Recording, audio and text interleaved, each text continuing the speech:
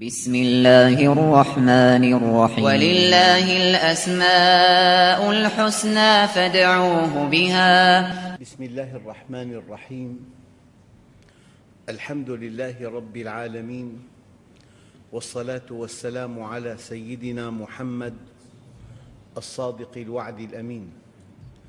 اللهم أخرجنا من ظلمات الجهل والوهم إلى أنوار المعرفة والعلم، ومن وحول الشهوات إلى جنات القربات. أيها الإخوة الكرام، مع اسم جديد من أسماء الله الحسنى، والاسم اليوم المحسن. وقد ورد هذا الاسم في السنة النبوية دالاً على كمال الوصفية مراداً به العالمية. فقد ورد عند الطبراني من حديث أنس رضي الله عنه أن رسول الله صلى الله عليه وسلم قال: إذا حكمتم فاعدلوا، وإذا قتلتم فأحسنوا، فإن الله عز وجل محسن يحب الإحسان. التعذيب ممنوع. لو رأيت عقرباً يجب أن تقتله بضربة واحدة، أما أن تتفنن في تعذيبه هذا مناقض لمنهج الله عز وجل. وقد ورد من حديث شداد بن أوس أنه قال: حفظت من رسول الله صلى الله عليه وسلم اثنتين، قال: إن الله محسن يحب الإحسان إلى كل شيء، فإذا قتلتم فأحسنوا القتلة، وإذا ذبحتم فأحسنوا الذبح، وليحد أحدكم شفرته وليرح ذبيحته. أيها الإخوة، قضية الإحسان أن يأتي فعلك كاملاً. لو أنك دعوت إنسان إلى طعام، علمنا القرآن آداب الدعوة، فقال عز وجل: فراغ إلى أهله. سيدنا إبراهيم، معنى راغ أي انسل خفية، لم يستأذن الضيف بإحضار الطعام. الضيف يستحي، لو عرضت عليه أن تأتيه بالطعام لا تعفف، يقول لك: لست جائعاً. لذلك من كمال أدب الضيافة ألا تستأذن الضيف في إحضار الطعام. فراغ إلى أهله أي انسل خفية، فما لبث أن جاء بعجل حنيس. لم يكن إحضار الطعام متأخراً، جاء الطعام سريعاً، وهذا من كمال الدعوة. وجاء بطعام نفيس، فما لبث أن جاء بعجل حنيذ أي طيب. الآن فقربه إليهم. أحياناً يكون طبق الطعام بعيد عن الضيف، يستحي أن يتمطى ليصل إليه، يجب أن تقرب له الطعام.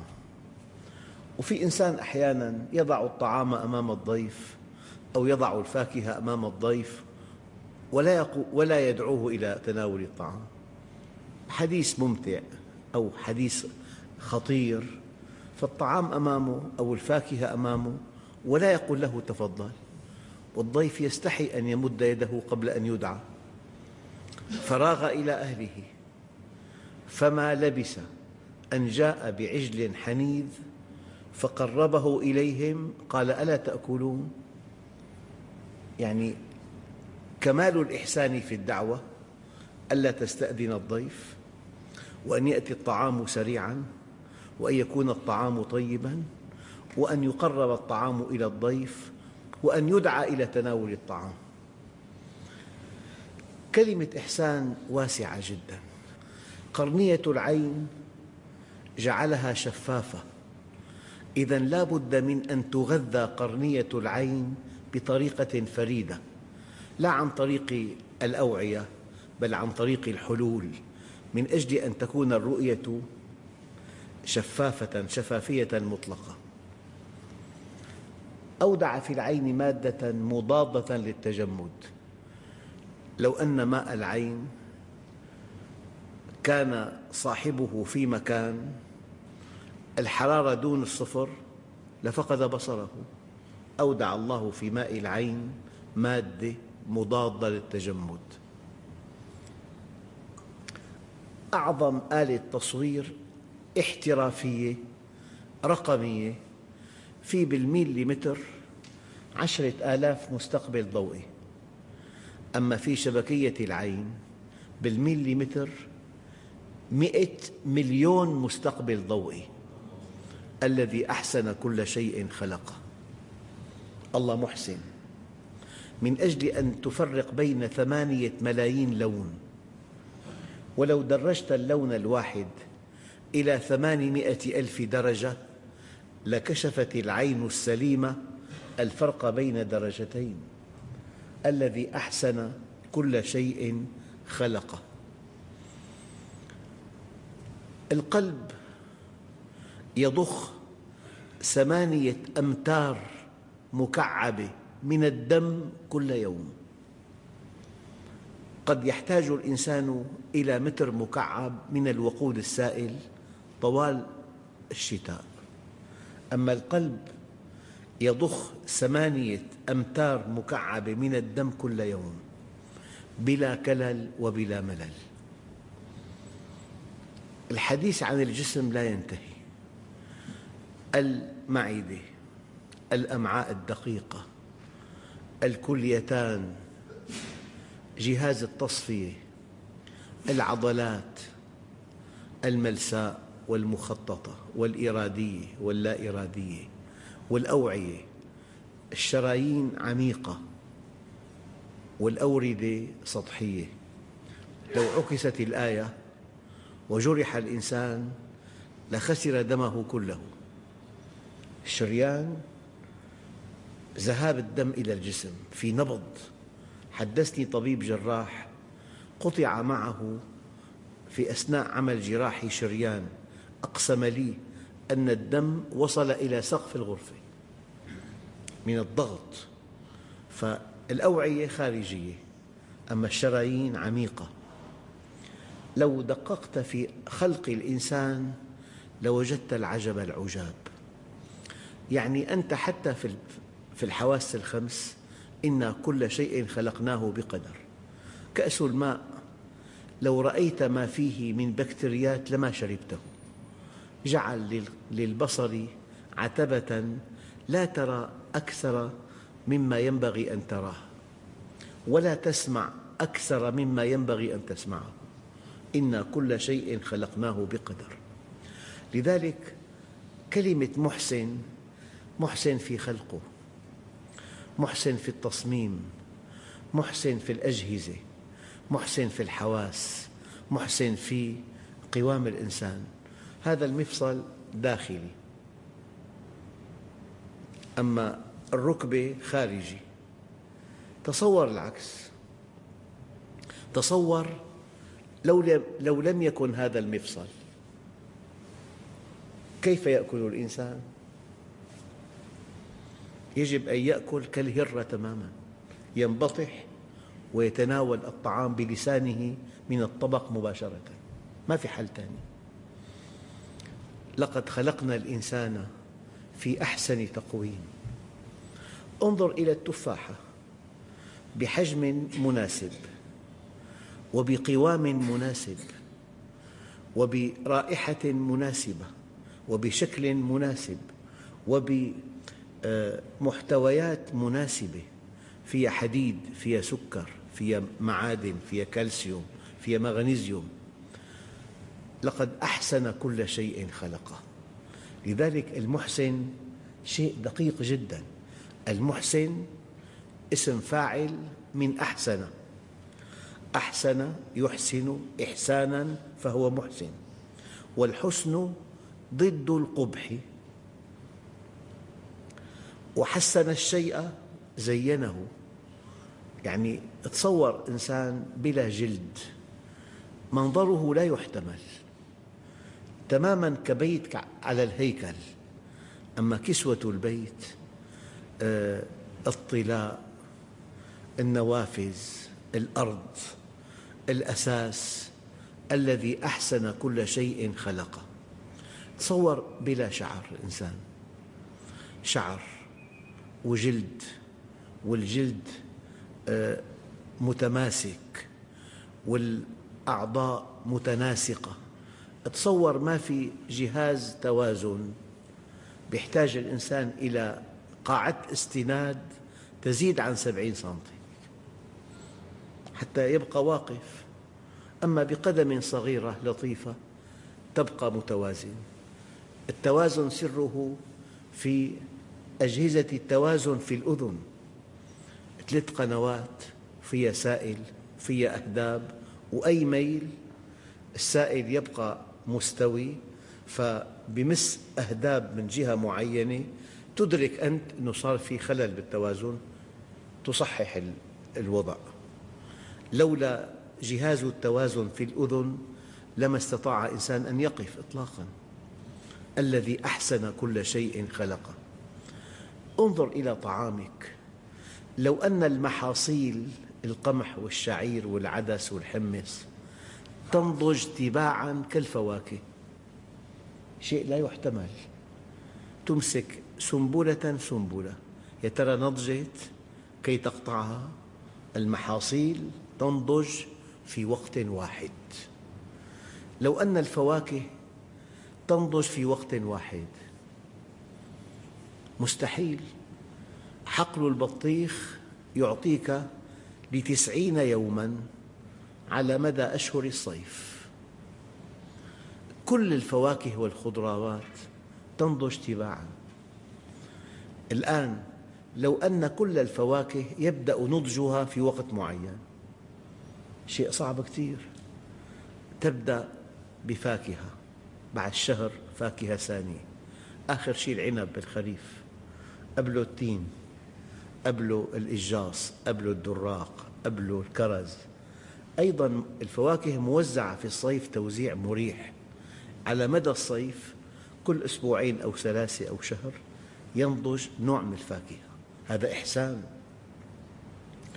البقرة تعطيك من الحليب ما يفوق ثمن الطعام. لو أنها تعطيك من الحليب أقل من ثمن الطعام لا أحد يقتني بقرة. لو أن الدجاجة تعطي في الشهر بيضة واحدة، مكلفة أصبحت، غير اقتصادية، كل يوم في بيضة، وطعام الدجاج لا يساوي الإنتاج الذي ينتجه من البيض. في إحسان. لو أن هذا الفكر بدأ يجول في خلق الله عز وجل تتعرف إلى الله. لذلك أرقى عبادة هي التفكر. إن في خلق السماوات والأرض واختلاف الليل والنهار لآيات لأولي الألباب الذين يذكرون الله قياماً وقعوداً وعلى جنوبهم ويتفكرون في خلق السماوات والأرض ربنا ما خلقت هذا باطلاً سبحانك فقنا عذاب النار. يعني أنت في معك جهاز مناعة عبارة عن جيش بكل معاني الكلمة.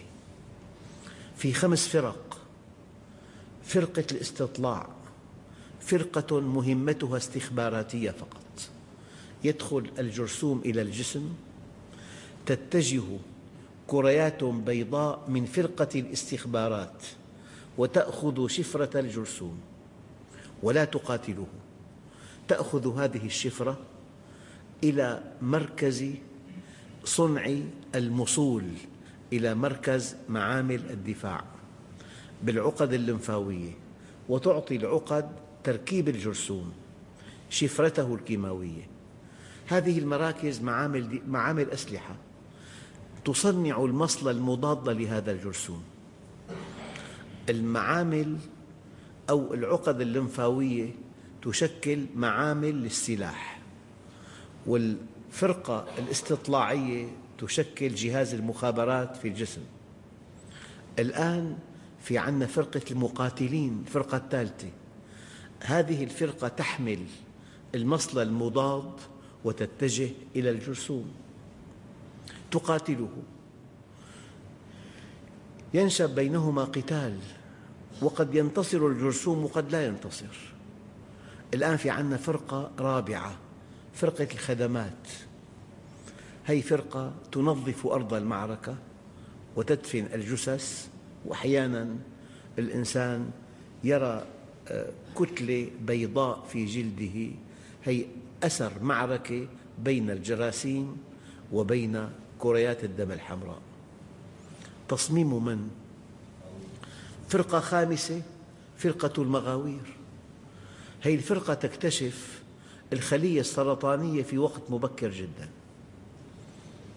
وتلتهمها، وفي بالإنسان ملايين الخلايا السرطانية، لكن لكل خلية سرطانية قامع يمنعها أن تكون فعالة. وهناك أشياء تفك هذا القامع كالشدة النفسية والمواد البترولية والمواد البلاستيكية والإشعاع النووي، هي أسباب السرطان.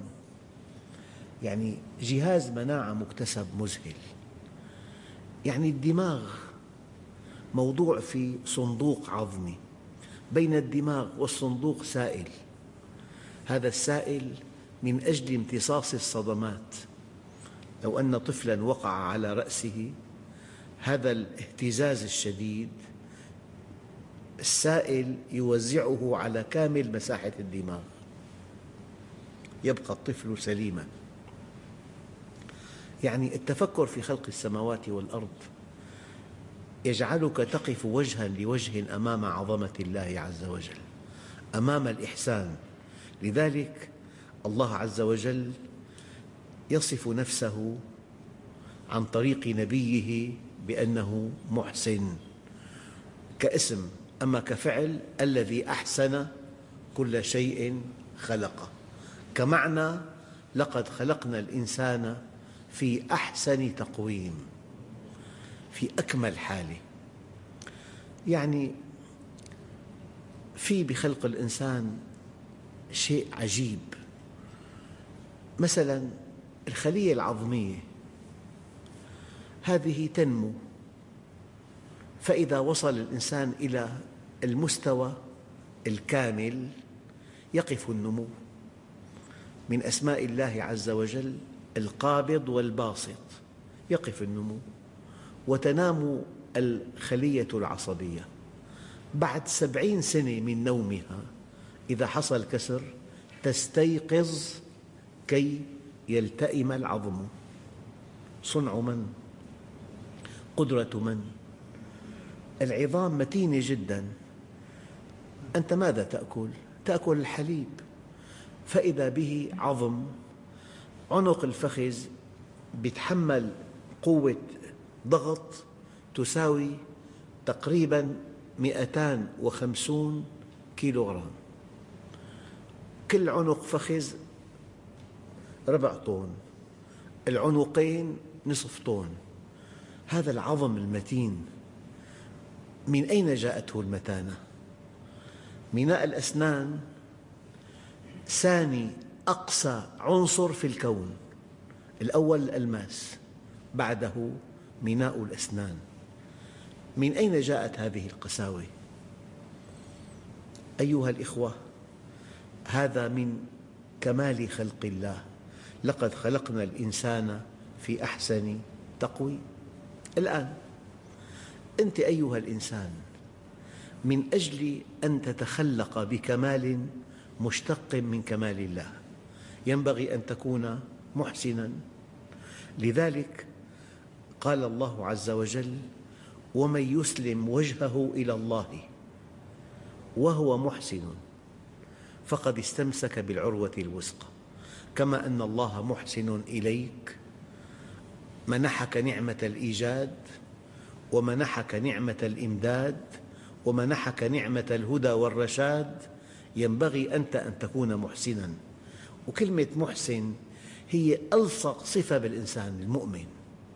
محسن في كلامه، ما في بذاءة، ما في تهجم، ما في سخرية، ما في فحش، ما في طرف قبيحة محرجة تحمر الوجه، كلام منضبط، محسن في تصرفاته، محسن في زيارته، محسن في قيادة مركبته، محسن في تنظيم عمله.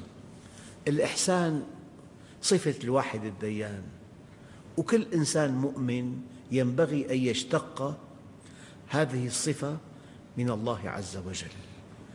يعني محسن في تربية أولاده، محسن في علاقاته، محسن في مواعيده، محسن في دعواته، محسن في أفراحه، محسن في أحزانه. إحسان يعني صفة جامعة مانعة. فكما أنك تكشف إحسان الله من خلال خلقه، يجب أن تكون أنت محسناً تجاه الخلق. يعني الزوج يجب أن يكون محسناً لزوجته، وعاشروهن بالمعروف، إحسان. محسن في تربية أولاده، علموا ولا تعنفوا فإن المعلم خير من المعنف. محسن في عمله، عمله متقن، إن الله يحب من العبد إذا عمل عملاً أن يتقنه. أنا لا أصدق أن هناك صفة شاملة إلى درجة لا تصدق. في إحسان بالكلام، في إحسان بالمعاقبة، اتق الوجه. أردت أن تؤدب ابنك، اتق الوجه، الوجه كرامة الإنسان. فالنبي نهى عن ضرب الوجه على الكتف، وبضرب معتدل، مو القصد إيقاع الألم الشديد، القصد لفت نظر. فمرة النبي الكريم أرسل غلام في حاجة وتأخر كثيرا، فغضب النبي بشر معه سواك، قال له: لولا خوف القصاص لأوجعتك بهذا السواك. محسن في تربية أولاده. إذا كنت مدير مؤسسة، محسن في معاملة الموظفين. يعني كلمة محسن واسعة، اتساع يفوق حد الخيال. في احتفال، في إحسان، أيام الاحتفال 4 ساعات، والله في إساءة، والوقت ثمين جدا. في احتفال منظم 1.5 ساعة، الاحتفال في إحسان. وفي تعزية ما فيها إحسان.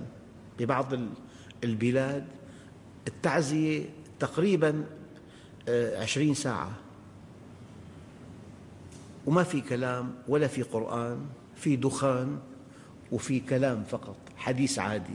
هي تعزية، هي بين تعزية 1.5 ساعة بين المغرب والعشاء مثلا. يعني قضية الإحسان تشمل الأفراح والأتراح وتربية الأولاد. حتى بالثياب في إحسان، في ثياب نظيفة، ألوانها متناسقة، بسيطة، ما فيها تعقيدات.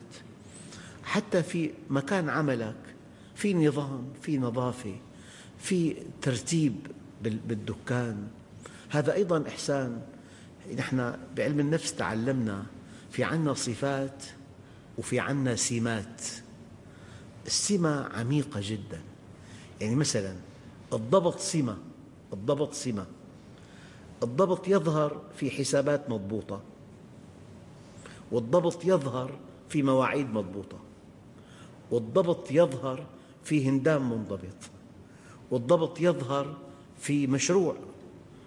الآن في برامج كمبيوترية ممكن تبدأ بالبناء ما تضيع ولا ثانية، مدروس الموضوع دراسة دقيقة جدا، كل شيء يحتاج إلى جفاف وإلى استواء. فبيعطيك ماذا تفعل من أجل ألا تضيع ثانية واحدة. والإنسان كلما تقدم صان وقته وأدار وقته. هلأ في إحسان في إدارة الوقت. أحيانا إلغاء الروتين إحسان، تخفيف الأعباء على المواطن إحسان. هذا يشمل الأنظمة التي تنظمها الدولة.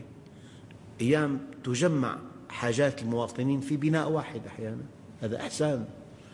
كلمة إحسان واسعة بشكل غير معقول.